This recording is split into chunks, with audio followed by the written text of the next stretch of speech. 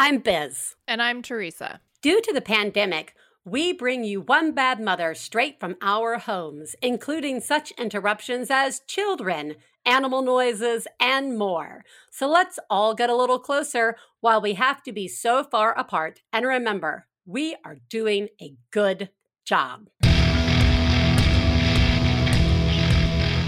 This week on One Bad Mother, I am female, hear me roar. We continue learning about the difference between sex and gender with show favorite Lisa Kenny of Reimagine Gender. Plus, Biz is surfing. Woo!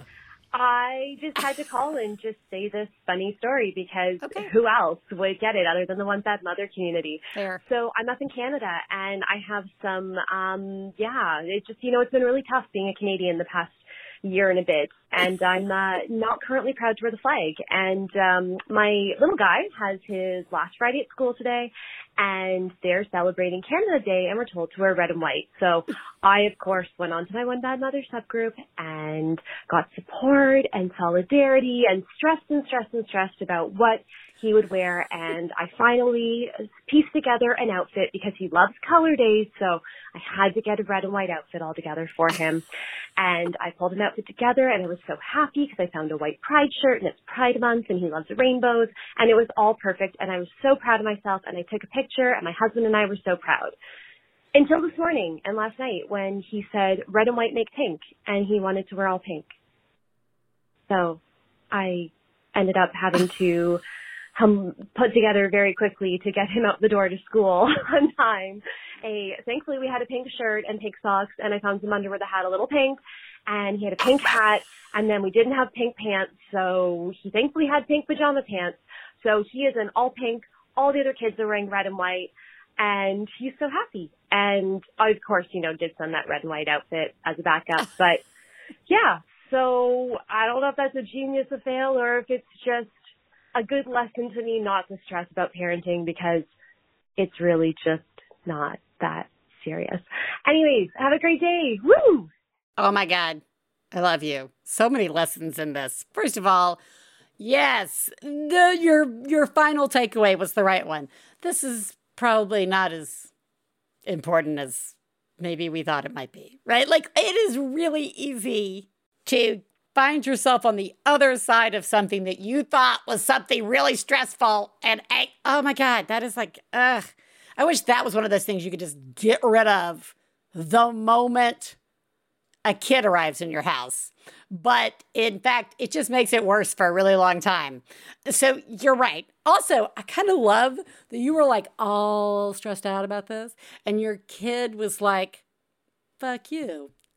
Pink.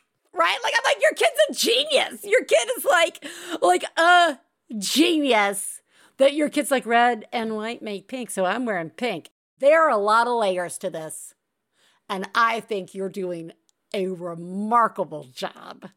And I see you. You are doing so awesome. Speaking of awesome, it is time for thank yous.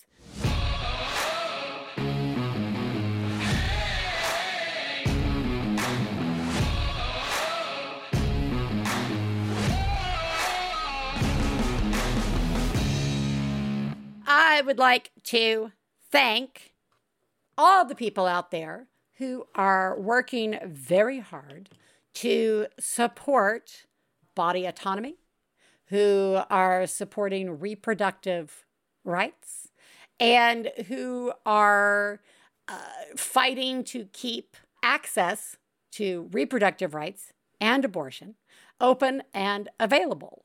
I also want to thank people who are supporting organizations that are in need of financial support to fight in court the closing of clinics and fighting the limitation of access to contraception. And what's amazing is the more I get angry about all this and yell and scream, the more I find it myself in a position to learn. And so I want to thank people who are out there working to remind us that we all have a reason, regardless of how we identify, to be terribly upset. and maybe work together to put an end to this nonsense. And that's going to tie in really nicely to what we're talking about today with Lisa Kenney. But before that, I will give you a brief check-in on me. And that is, as my therapist says, I am in surfing mode. A lot happening. We've had family. I'm sandwich generationing it. I am caring for my parents and my children and my, other relationships. And it's also summer. So we're all here. And I finally reached this amazing place after years and years and years and years of therapy and medication of where I am no longer trying to fight or control or push or fix or whatever, any of those different things that I am involved with. And instead, just acknowledging, identifying, and floating through, which really isn't surfing. Actually, I shouldn't have used the surfing metaphor because I took surfing lessons and that broke me in half and just churned me up. Like surfing over here on this coast, Pacific Coast, is just like, hi, would you like to be physically harmed over and over by water? If that is the case, and then strap yourself to a board so that when you get all chugged and churned up, you get to come up and just get hit in the head by a board that's been attached to your leg. So I'm more lazy river. We should have probably said Biz is on a lazy river. I'm more floating by, which doesn't tie as nicely in as my thank yous did with what we're going to talk about today with longtime friend of the show, Lisa Kenney of Reimagine Gender. Please take a moment to remember, if you're friends of the hosts of One Bad Mother, you should assume that when we talk about other moms, we're talking about you. If you are married to the hosts of One Bad Mother, we definitely are talking about you. Nothing we say constitutes professional parenting advice. Biz and Teresa's children are brilliant, lovely, and exceedingly extraordinary. Nothing said on this podcast about them implies otherwise. Everybody, this is very exciting. We are welcoming back one of my favorite guests, longtime friend of the show, Lisa Kenney, who is the CEO of Reimagine Gender and the former executive director of Gender Spectrum. Leveraging decades of corporate leadership experience, Lisa has worked with companies of all sizes to help them understand gender and implement changes across the organization. And, I just like to make the assumption that Lisa can answer all of my weird questions about gender. So, welcome back, Lisa! Well, thank you, Biz. Well, it's a mutual love fest. I just want to go on. To say that I'm a friend of the show is an understatement. I love what you all are doing, and I'm just really glad to be back. So thank you. And I hope not to disappoint with not knowing all the answers to your questions, but I'm going to do my best. Yeah, well, as we were joking earlier, you are welcome to lie to me with confidence. Okay. All right. That's the key, right? Yeah, that's the key to parenting, to life, to all things. Lie with confidence. That's it. Looking certain as you say it. That's right. That's the key. Sound certain. I'm really sure of myself and what I'm saying. All right. I'm not sure if you're aware, if you're following the news, Lisa. I read occasionally. Yeah, but there's some news has been happening recently. Huh. Is the country in trouble? Are we struggling? We might be struggling. So the recent loss of a woman and pregnant people's guaranteed rights to an abortion or reproductive health care is now gone. And I guess I want to start with, how does the implementation of gender-neutral language help or limit all of the different things that this ruling affects? I mean, there's been a lot of articles, and there was a great op-ed piece in the New York Times recently. I don't think I was aware of some of these internal or external battles going on regarding, I am of a generation that's like, I am a woman and I need to be out yelling, woman, woman, woman, woman, woman, woman with a Y, woman with whatever. I need to be yelling all the time. And that does not reflect my desire to fight for example, trans rights that were not necessarily something I was screaming about 20 years ago. But when I think abortion, I think the historical use of medical treatments to squash women, right? So with this new battle beginning to regain rights, there is a big push for being inclusive, and I'm all about that, using language like pregnant bodies and not using the word woman as much. Help me. You are my language expert. Okay. Help me with this. Help me.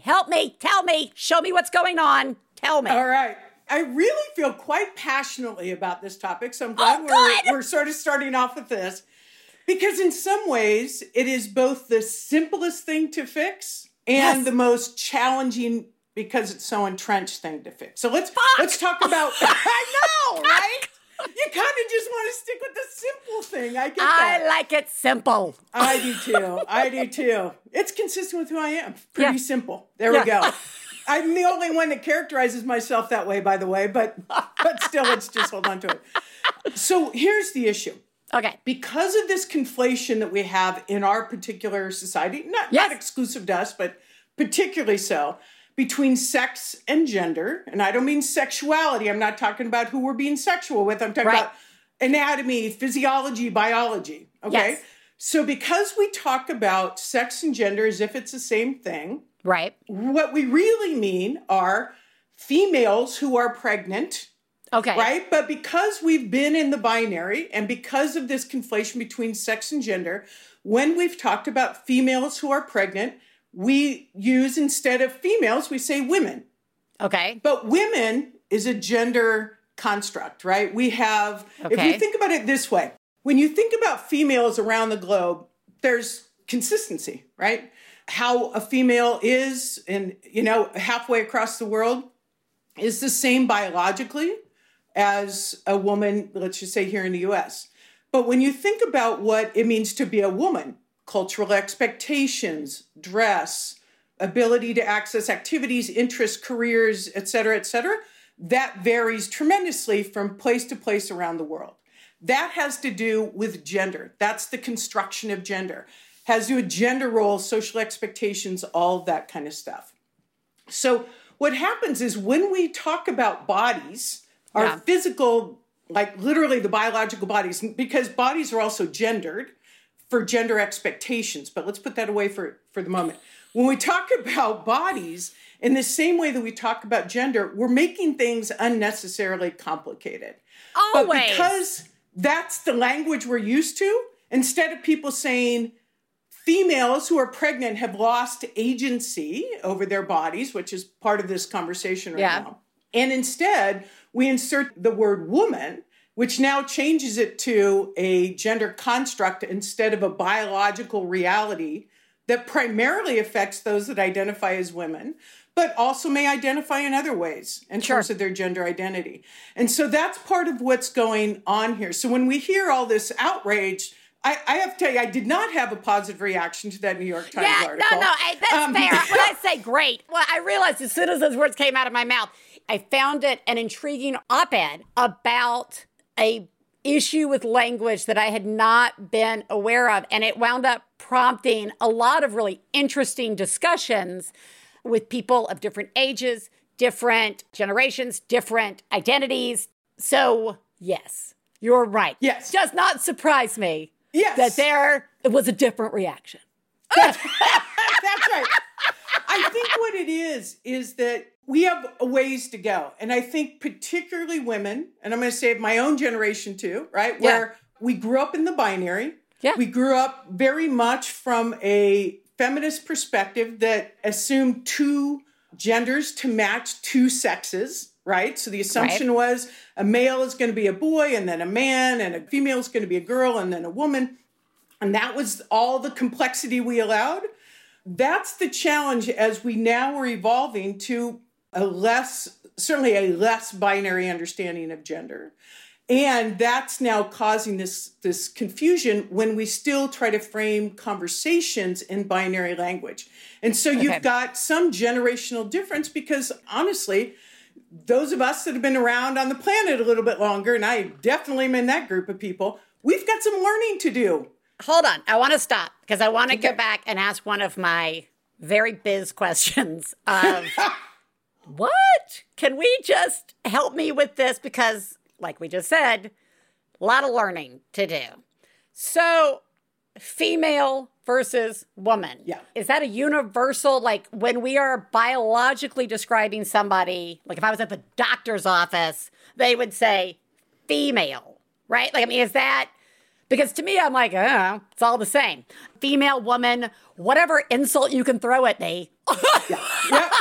And you know, it has been the only way we've characterized things. But we do need to be, well, first of all, we all need to learn the difference between these two things, between sex and gender, right? So that's it. I understand the difference between sex and gender.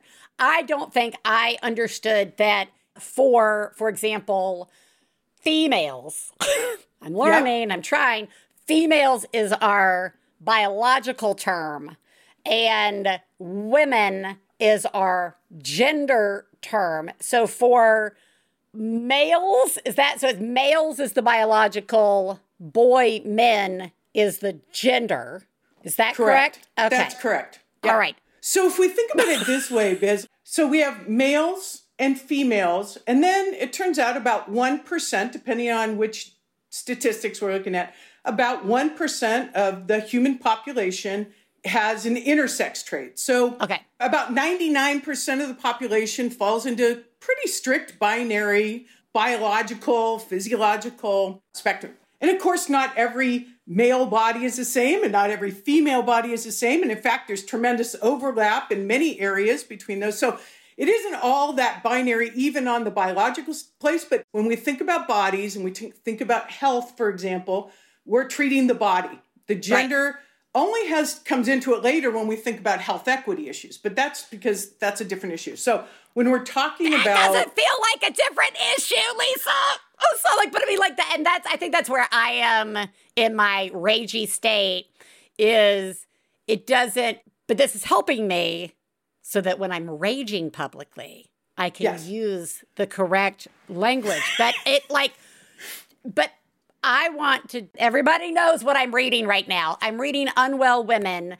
Gender is very much tied to my biological place in the world and how I'm treated and the type of how the world perceives me. Going back from my uterus will cast a spell on you to I can't run for president or be in a submarine because of my body and my uterus. So this is where it gets murky for me. And I'm just yelling because I like having our conversations. So I'm not disagreeing. I'm just saying, but I'm having a hard time untangling the knot that is the gender and the sex. So take me back. Sorry, I said that again, but we're going to go back and repeat it. Okay. Go back to the gender versus sex. Go back. I'm sorry. That's all right. We're good. So we've got I know sex. We're good. We're friends. We're good. It's okay. We get to have discussions like this. That's exactly right. So when we're talking about sex, we're talking about biology. Let's just keep it really simple in that way. Thank you. The fact that we have often used gender terms to talk about sex is the problem here. Okay. So when we talk about people who get pregnant, we're talking about females. Females get pregnant. Most of those females identify as women. Right. But they don't all identify as women. Right. That's where we're getting this confusion, because we have talked about them as if it's the same thing, that females and women, it's the same thing, but it is not the same thing. Okay. And I think that's the challenge. So now when we're talking about, if we're going to use gender terms, you get into these complex ways of speaking about it, because in fact, you have to include every gender identity, or at least those in categories of gender identities of the people who could be pregnant. And those are not all females. Right. Some of them may be females, but have a different gender identity. Some of those may be males and have a different gender identity. So if we want to make this a really simple discussion about pregnancy, and from a medical standpoint, from a body, physical standpoint, we're really talking about females from a sex standpoint. When we talk about those folks from a gender standpoint, it really could be any gender identity, because while we have assumed they are the same, they are not in fact the same. And if we think about it too, Biz, even when we were growing up, you'd still have, yeah, I'm a girl, but I'm a this kind of girl. I'm a right? tomboy. Like, I'm a tomboy. Yeah. We Exactly, still have it or now. women. Are you a soccer mom? Are you a what kind of mom? Right? I mean, we love Exactly. it. We just love to We do. name I mean, ourselves. what we do is we place ourselves within a subset Right. of that category, right? And for many of us throughout our history, at least in our culture, I mean, we have to be reminded that this is not universal. No. Many places around the world don't have a binary understanding of gender. They've always accepted that there's 3 or more genders and don't have this strict correlation between sex and gender that we all think is the only way to see the world, right? That's how we like that. Welcome to the party that is America. We've got a vision, and we're pretty sure that it's the only vision. It's the only way. Let me get my ruler out. Go ahead. That's right. That's right. So once we see that we're struggling with this in a way that many other people around the world are not struggling with this conflation, but regardless, many places do. Certainly typical Western nations have conflated these things, although not necessarily even in the same way that we do in the US. But because of the way that we particularly have conflated that, it's causing this confusion, because this interchangeable way that we speak about sex and gender is causing this confusion. When we're talking about gender, we are not talking about bodies. Right. Not in the way that we're thinking about it anyway, because we do gender bodies, but we think about it differently. So that's a challenge. If we want to talk about this simply, we should just talk about females who can have children. Yes, which are all right. not all females either. Okay. Yeah. As a person who feels very strongly about my rights as a female, everybody, I just did it. And for my children, regardless of how whatever gender they pick. Right. It's very easy just to say female, and I am happy to have that accent. I am happy to use that all day. But that I am a reasonable person, and I wasn't aware of that subtle language choice. And when I go out screaming in the streets and I call my representatives and I am asking my questions and out fighting, not only am I fighting for my rights as a female, I also know that I am fighting for my gender rights as a woman, because it is hard to separate those things. And I am fighting for the rights of trans people who get the shittiest of reproductive health care, like who really need a whole overhaul on reproductive. I mean, we were talking with Kimberly last week from Urge, and she was just, saying, yes, there's this abortion clinic, but it is really geared towards one gender, right? Like, and so I was like, oh, fuck, I didn't even think about that, right? So I'm going out to the streets, Lisa. What do I say? What do you say? What do I say, and how do I let everybody know that I'm fighting for all of it? That's right, exactly. Because later I'm going to talk to you about how this fucking ruling will be directly affecting the choices of their gender. It's an attack on gender, not just sex. So tell me what do I say? It is, your point is right. It's not, I just want to make sure we're clarifying some of these issues that we're fighting for are really about body autonomy, right? Okay. Yes. And sometimes that is very much related to a single sex, females. Okay. Females have a much harder time having rights related to body autonomy. First, it was even access to contraception, certainly abortion and pregnancy issues. I mean, again, there's a number of ways in which females have consistently been harmed and controlled through laws and policies and all kinds of things. And that's the one I'm really angry about. Yes. And there's also been discrimination based on gender, whether that's women related to bodily autonomy, or whether or not we're talking about trans folks who need medical care. And that includes, for example, well, I'll give you a small example. It's not related to abortion at all, but the way in which sex and gender is important to separate. A couple years ago, I got breast cancer.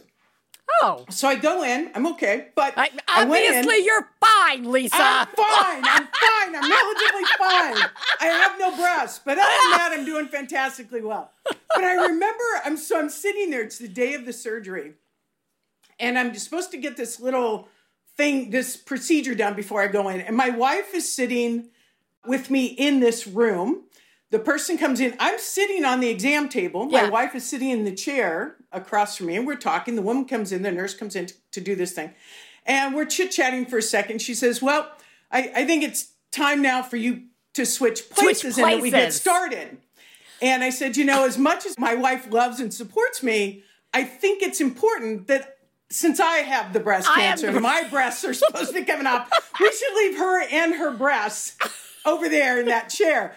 And you can see this moment where she registers, oh, wait a minute, I've made some assumptions about gender. Now, and for those who can't see me because I'm a podcast, I generally am read sort of by other people as more masculine and generally as a man. Everybody, Lisa has a short haircut. So you know what that means. That's right. They have a short haircut. Sorry, go ahead. Sorry. So we're sitting there, and you realize, like, here's this moment, right? Yeah. It's a pretty vulnerable and intense moment. And I'm having to educate this nurse on the fact that even though my gender is one thing and I present one way, my body is still mine, and my wife is not going to hop onto the exam table and go through surgery for me.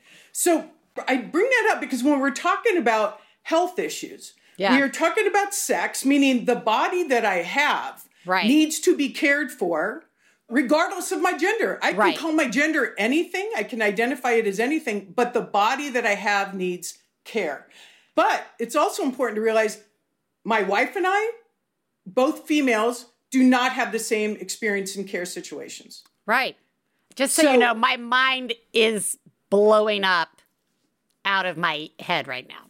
I hope that's a good thing. With the simplicity of my physical body needs care, regardless of how I present and, what my gender is. And that is what I'm like, oh my God, that's so simple. That's so simple. And I'm telling somebody who already knows how fucking simple it is. Lisa, guess what? It's really simple. But that just encapsulates sort of this additional issue we are having in our country of trying to sort it out.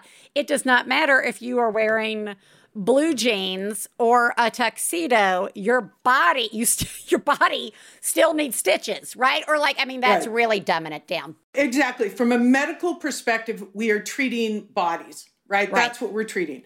And so for the most part, bodies come down to male and female bodies. Again, we have intersex traits, about 1%. But for the most part, that's how it works. When we confuse that with gender, it becomes complicated. Now, it is important to acknowledge gender because people are treated differently. So from a health equity standpoint, people are treated differently based on gender. Women are treated differently. Men are treated differently. Everybody's treated we know that men don't get access to health care very often, many ways because of the ways that getting care has been gendered as unmasculine, right? I mean, which is absurd. We know that women also have a very different experience in the way, and in fact, the many ways, both in terms of mental health and physical health and reproductive health. Oh, honey, Lisa, we can go all day long. Including forced sterilization, right?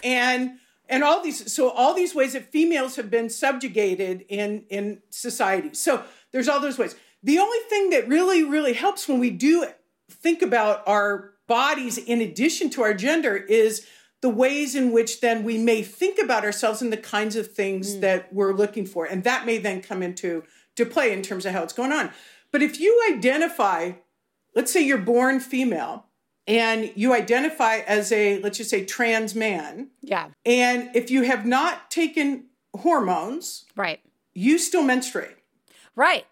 Okay. So it doesn't matter that in this case, that my gender identity would be a trans man. I still menstruate. I still get a period. I still need to address my period just like every other female does. Right. If I get pregnant, I need support through my pregnancy, just like any other female body does. Right. Now, as a trans man going into a traditionally the obstetrician's office and going into, or a clinic to get help or to go in, I obviously have different issues that I might be facing as a trans man who's about to give birth, right? So if we think about that, and that's why, so if we want to keep it simple, then let's just talk about biology, physiology, primary and secondary sex characteristics. That's what we're talking when we talk about pregnancy, what bodies are going through.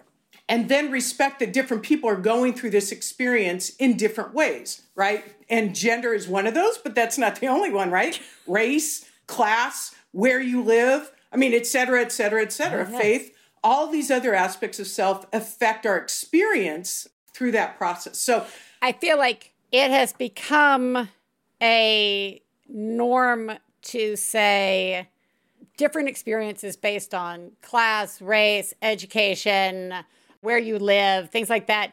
And it makes so much sense that gender, when we understand what gender is, falls into that camp, right? Like that is such a natural place for that to be.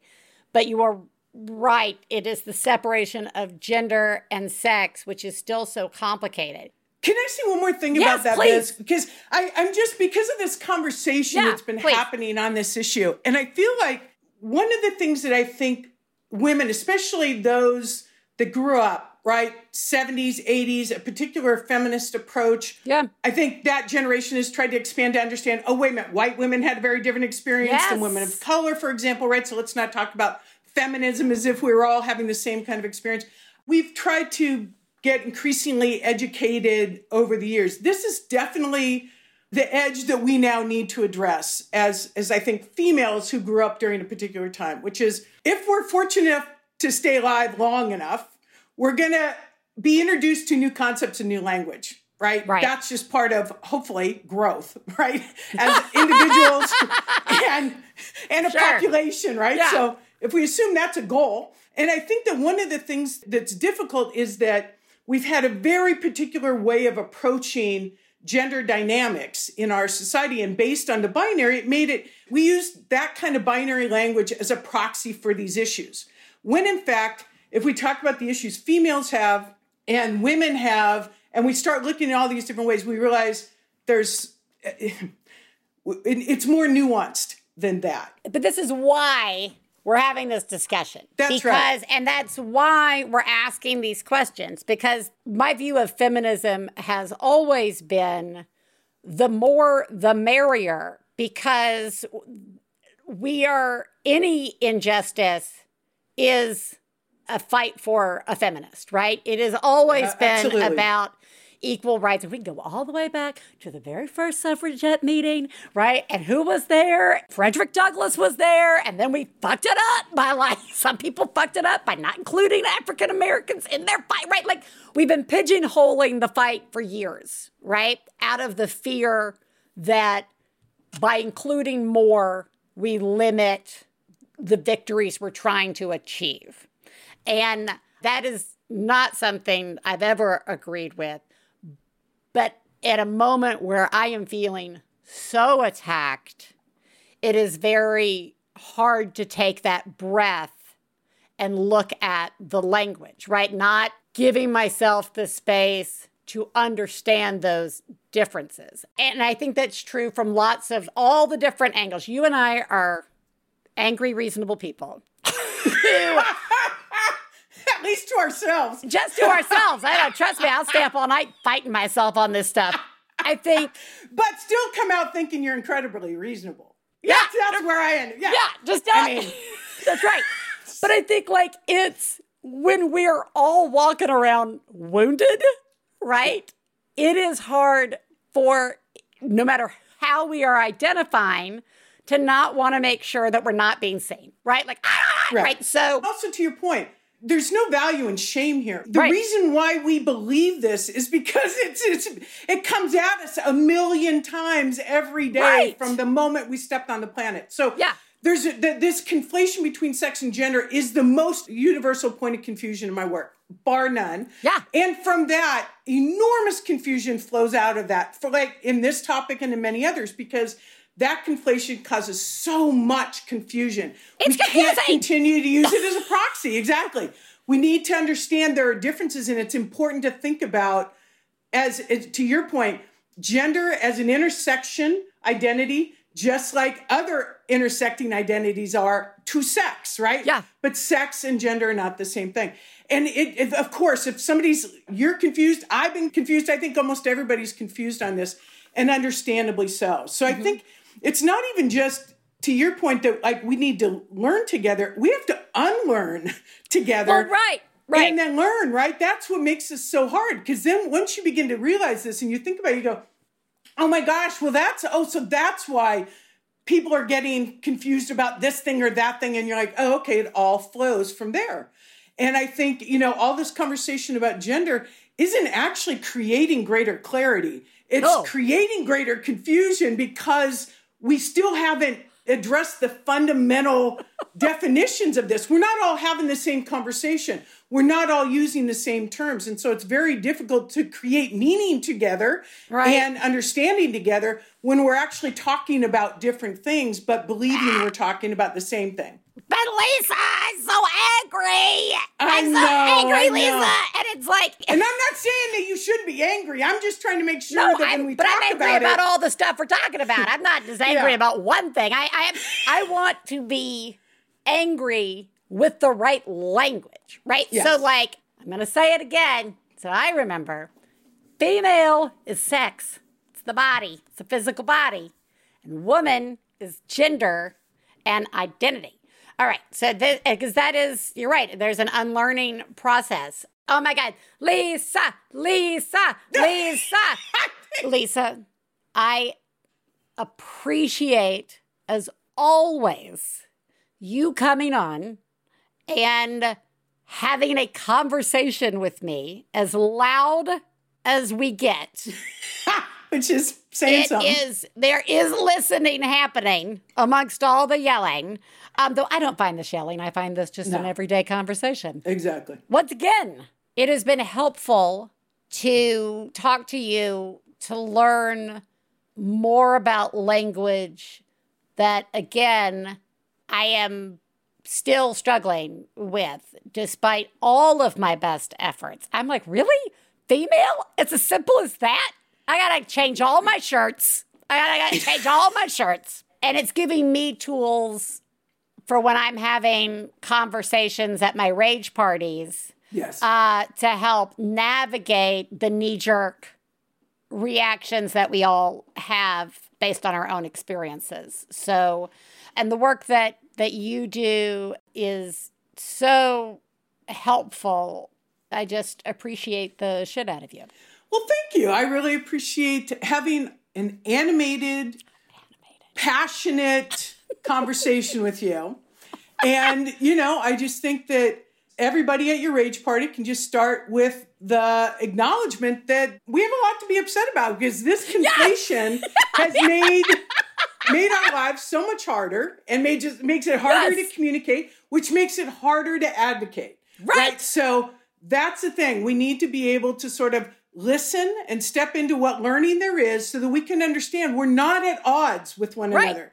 We're actually on the same page and can work in concert, I think, with one another when we make sort of the tent big enough for everybody and their particular ways in which they're seeing and approaching this issue. And it affects people of certainly females, males as well in certain areas. When we think about other intersectional issues, and when you talk about bodily autonomy, Black men in our culture, for example, have had STDs forced on them for experimental purposes. I mean, so this isn't... Another book I'm reading, Under the Skin. Everybody should get that one too if they would like to go screaming every night into the... That's right. So when we think about this, I think we realize that bodily autonomy is fundamental regardless of your sex, but there's no question that females have been affect, especially in our culture, affected in a much more dramatic and structural and systemic way.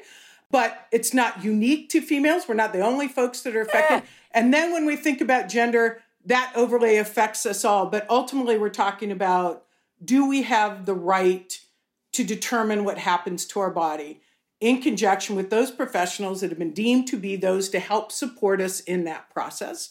And ultimately, do we even have that autonomy regardless of whether there's somebody that agrees with us or not? And that's where we are. I love it. I'm like, communicate, advocate. There's something for all of us to be really ragey about. So let's go do it together. Let's do it together. I like that.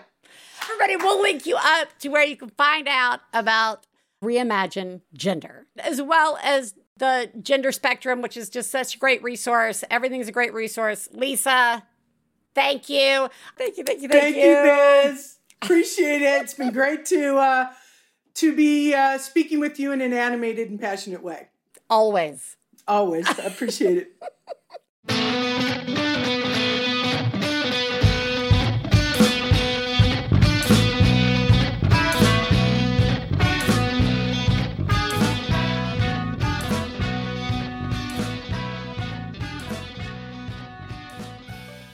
One Bad Mother is supported in part by Bombas. Bombas' mission is simple. Make the most comfortable clothes ever and match every item sold with an equal item donated. So when you buy Bombas, you are also giving to someone in need, which is my favorite kind of thing ever. There is no secret in the fact that I love Bombas. I have been a long-time Bombas socks wearer. My children are also Bombas socks wearers because I buy everything. So, I bought them the socks because I like the socks so much. But they also make things like t-shirts that are made with thoughtful design features like invisible seams and soft fabrics and the perfect weight so they hang just right. And when we buy Bombas, we are helping donate over 50 million items of essential clothing. So, you get to look good and feel good on multiple levels. Go to bombas.com/badmother and get 20% off your first purchase. That's bombas.com/badmother for 20% off. bombas.com/badmother. One Bad Mother is supported in part by Dipsea. What's your summer fantasy? A whirlwind romance in Italy? Getting wet dancing in a warm rainstorm? Or maybe an unexpected summer fling? Mine involves no children and quality alone time with my partner. Look, no matter how you want to get steamy this season, Dipsea has a sexy short story for you to indulge all your fantasies. Guys, I love Dipsea. Fantasy time is sometimes all the time we get when we have got a house full of kids, especially in the summer. Dipsea is an app full of hundreds of short, sexy audio stories designed by women, for women, and for listeners of the show, Dipsea is offering an extended 30-day free trial when you go to dipseastories.com/badmother. That's 30 days of full access for free when you go to DIPSEA stories.com/badmother. dipseastories.com/badmother. Hey, you know what it's time for? This week's Genius and Fails. This is the part of the show where we share our genius moment of the week, as well as our failures, and feel better about ourselves by hearing yours. You can share some of your own by calling 206-350-9485. That's 206-350-9485. Genius fail time. Wow. Oh my God. Oh my God. I saw what you did. Oh my God. I'm paying attention. Wow. You, Mom, are a genius. Oh my God, that's fucking genius. Genius me. Okay. All right, guys. I got one. I bought a super cheap plastic bat and ball set from Target because Ellis has been talking about baseball. And longtime listeners of the show know baseball is Raiden's special gift that they do not want to pursue. That child, since the age of like 3.5, 4, you put a plastic bat in their hand and every time was a hit. and not just a hit, but like, goodbye ball, right? But they have zero interest in playing it. Well, now Ellis would like to try it out. Turns out they ain't bad either. So we had to like take it out of the backyard because we were losing the balls. And I was like, okay, fuck it. We're going to the street. We're going to the game on, game off, right? Like street play. And the genius here is, one, I have been getting a lot of exercise running after balls because that is what I'm doing. And also the children are getting some exercise, which is great because they're weak and frail. They're inside kids. And it's been really fun. Both kids like playing it. And additionally, this is a weird one, but we're playing in the street and Ellis has been really okay with that. Ellis forever is terrified of the street. Like when we tried to learn how to ride a bike, they didn't want to do it in the street. I mean, and like it's not a busy street, right? But I mean, it is a street, but there's a lot of distance between when you see a car coming and when you need to take action where our house is. But they have just been out in the street playing.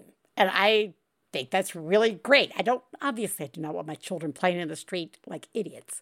But they're playing in the streets and being mindful of cars and not panicking, not having anxiety about it.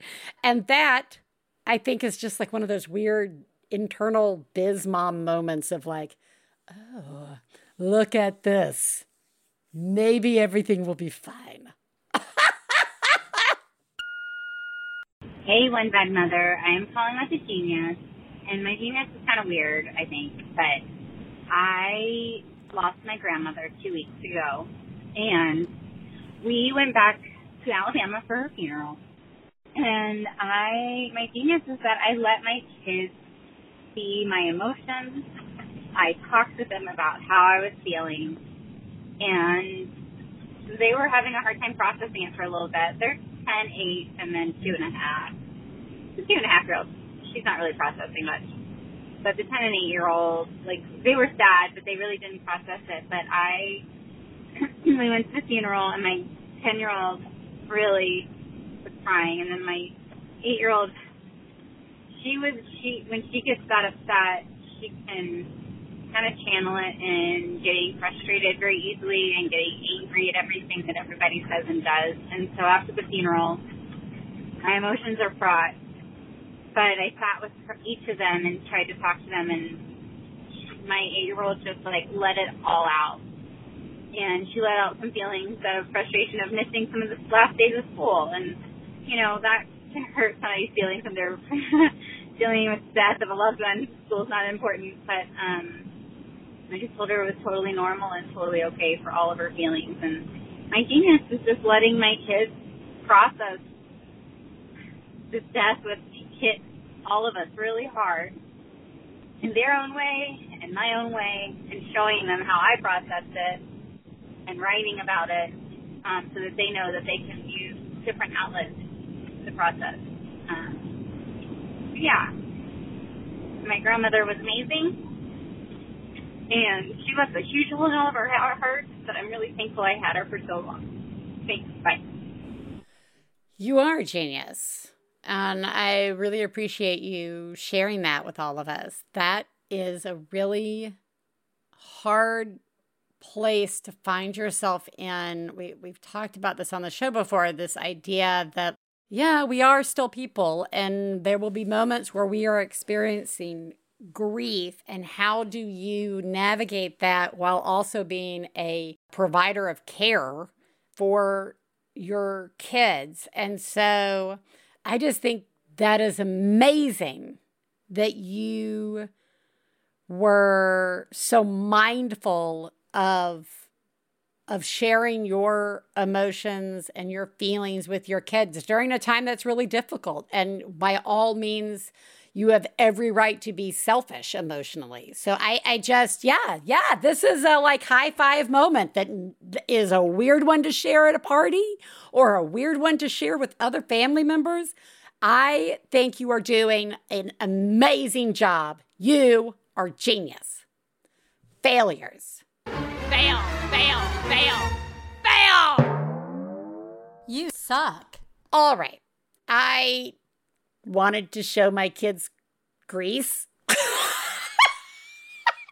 know why. It's just been on my mind a lot. And no one in my family has ever seen Grease, not even Stefan. And I know I've seen Grease so many times, guys, because I was a child of the 70s and 80s. So, I've seen it a lot. And I think there are a lot of funny parts to it. And I like the songs. So we all sit down and we start, and I'm just like immediately, I'm like, this is so problematic. And I will be honest, it was not until I was in the musical version of Grease at college number 2 or 3, I think it was number 3, that I truly knew the words to Grease Lightning, in which the chicks will cream and it is a real pussy wagon. That just never occurred to me when I was watching it. So I don't think anybody else caught it. I don't really know, but you'll all be glad to know that Raiden took away the important life lesson that if you are having a relationship problem, you should change everything about yourself to make it work. So, really, really doing a great job here and feeling really good about my choices. Hi, this is a fail. It applies to your issue with the shoulder policy, reveal policy at the dance that your kiddos were having. So apparently today I wore a tank jumper suit for the summer because it's burning hot here in Texas. It's 104 today. And as we're dropping off, my 3-year-old son asked, "Why are you naked, Mommy?" And I guess that's what they were referring to, Biz. Apparently when little girls or women show their shoulders, we're naked. So that's a big fail on my part. Apparently my son does not know what being naked means, and I've got work to do. But he's 3, so I think I have some time to get him straightened out and understand that shoulders are not being naked. Thanks. You all are doing a great job. Thank you for having this show, for having this line, and for always keeping us supported. Love the show. Bye. Oh, shoulders! How dare you! FYI, everybody, we had a lot of calls with responses to that shoulder conversation. That has been one of my favorite months, listening to the calls on the hotline. Everybody had some opinions and fun with that, so I appreciate that. But this, I really like seeing its practical use in a failure scenario. Yes, 1, you have not been teaching your child what nudity is and all the shame that should go along with it. And 2, you were naked at drop-off. Unbelievable. I can't believe it. I just think this is wonderful. It is definitely a fail in the most hilarious of ways. And you're doing a horrible job dressing yourself. You are the greatest mom I've ever known. I love you, I love you. When I have a problem, I call you on the phone. I love you, I love you. Hi, I'm Janet Varney, and just like you, I survived high school. And we're not alone. On my podcast, The JV Club, I invite some of my friends to share the highs and lows of their teen years. like moments with Aisha Tyler. But when you're a kid, the stakes are just pretty low. Go to school, try not to get in trouble, get laid. Jamila Jamil. I watched television probably every waking hour during that time when I was shit-faced on medicine. And Dave Holmes. We talked, and then everybody left. It was just us two, and I was like, I love you. Learn how you too can be a functioning adult after the drama and heartbreak of high school. Every week on the JV Club with Janet Varney. Find it on Maximum Fun or wherever you get your podcasts. This is a judgment-free show. I'm Lisa Hannawalt. And I'm Emily Heller. 9 years ago, we started a podcast to try and learn something new every episode. Things have gone a little off the rails since then. Tune in to hear about low-stakes neighborhood drama, gardening, the sordid, nasty underbelly of the horse girl lifestyle, hot sauce, addiction to TV, and sweaty takes on celebrity culture, and the weirdest, grossest stuff you can find on wikipedia.org. We'll read all of it, no matter how gross. There's something for everyone on our podcast, Baby Geniuses. Hosted by us, two horny adult idiots. Hang out with us as we try and fail to retain any knowledge at all. Every other week on Maximum Fun.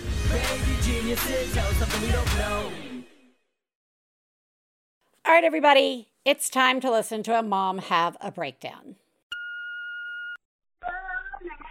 Hi, Biz. This is a rant. I feel like I am losing my mind. I feel like I am completely losing my mind. I have a 3-year-old and a 5-month-old. And just all the times I was told, like, oh, you think having a baby is hard? Wait till you have a toddler. And, like, am I just bad at babies? Because babies are really hard. They're really hard. This one will not let me put him down.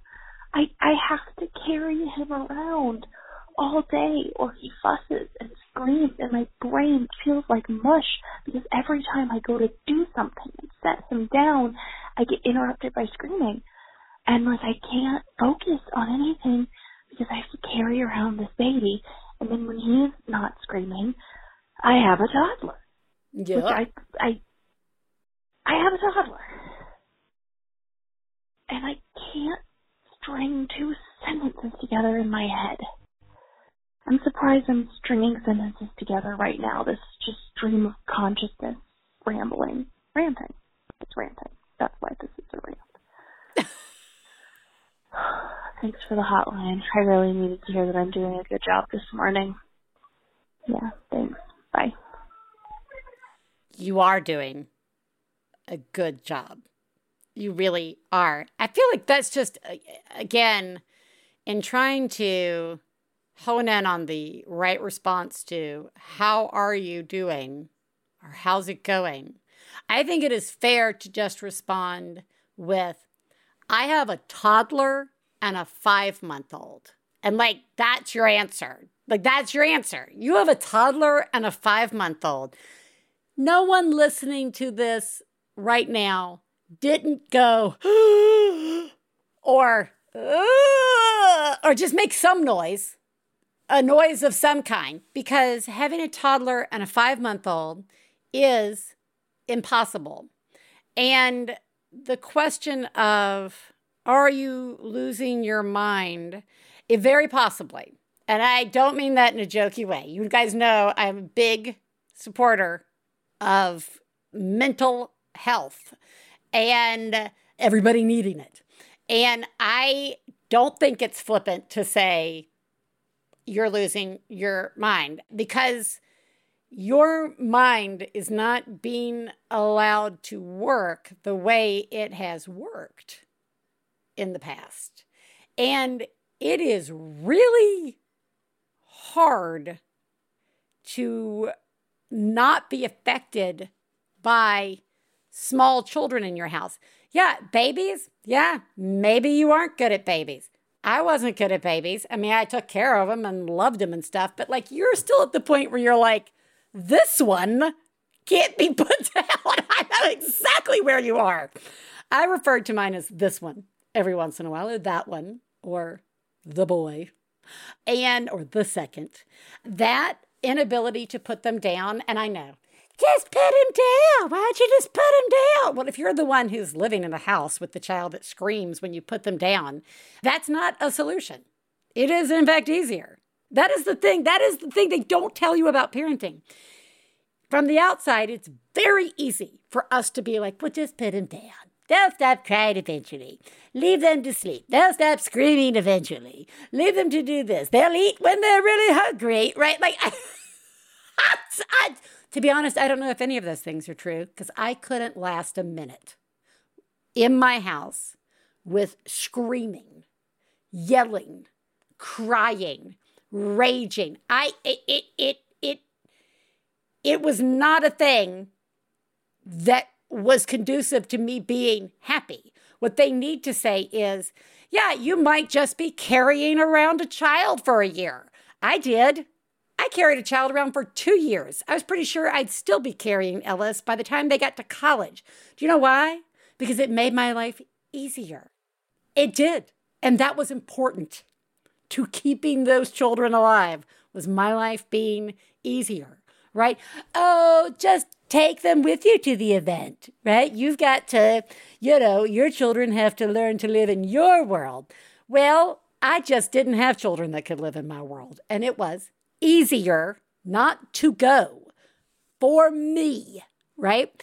Don't let the children sleep in your bed. It won't be. If it's easier to get some sleep at night, then you fucking let them in your bed, all right? Like, this is the bullshit that we don't share enough to make it feel normal and survivable. None of us are perfect at parenting. And we certainly aren't in the first few years. There's no one way to do it. And if you are feeling like you're losing your mind, that is incredibly fair. Anybody in a room being yelled at all day or interrupted or having things thrown at them or having things negated or having things demanded, right? And none of it in a pleasurable way, because developmentally, that's just not where any of these kids are at. It takes a toll. So I think you are doing an amazing job, and I see you, and everything you're feeling is valid, and you are not alone in those feelings. And you are doing remarkable. Everybody, you're all doing remarkable. I love talking with Lisa, and I love talking to people, especially when we come at things from different places, even though our motivations and our end goals are the same, right? Because language continues to be something that is important in creating a world that I would like to live in, right? Like, when my language is limited, it can mean advocating and working for a better world is restricted by a limited language. And when we learn that there is not a threat from expanding our language and coming to an agreement on what that language is, that can be really freeing and conducive to moving the fight forward. I cannot believe that I am a 47-year-old woman who is still like, oh, I just have to use the word female when I'm raging about body autonomy and somebody taking away my physical rights, right? Like, that is a really simple language lesson right there. And I am so glad that Lisa reminded me of that. I have a really hard time remembering the differences between sex and gender. I just do, right? My kids don't, but I do. And I am trying to be aware of what I am bringing to a conversation based on my biases and my experiences and the language that I grew up with, and acknowledging that and saying that I can learn without it being a threat to what I want to achieve or to the language that I used in the past. It's the same as all the things we're trying to work on. Being anti-racist, supporting gender equality, right? All of it. I just am happy that people are willing to talk with me and teach me and share with me.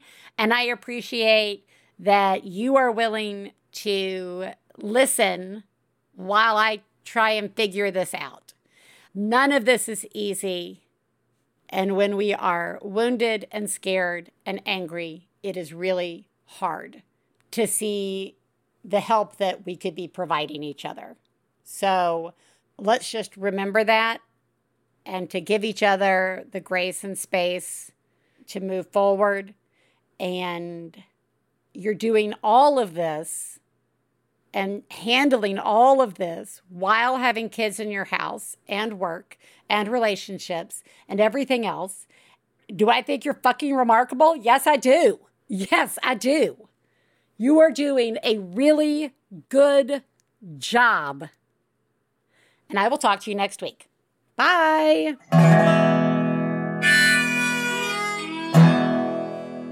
I got to low down mama blues. I got to low down mama blues. Got to low down mama blues. Low down mama blues. Got to low down mama blues. Got to low down mama blues. You know that's right. We'd like to thank Max Fun, our producer, Gabe Mara, our husbands, Stephen Lawrence and Jesse Thorne, our perfect children who provide us with inspiration to say all these horrible things, and of course, you, our listeners.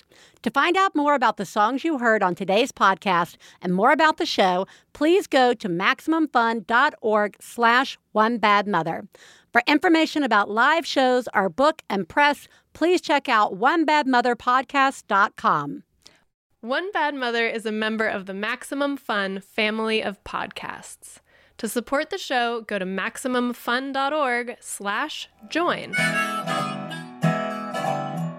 Well, Daddy and baby fussing fight, got low down mama blue. Oh, said Daddy and baby fussing fight, got low down mama blue. MaximumFun.org. Comedy and culture. Artist owned. Audience supported.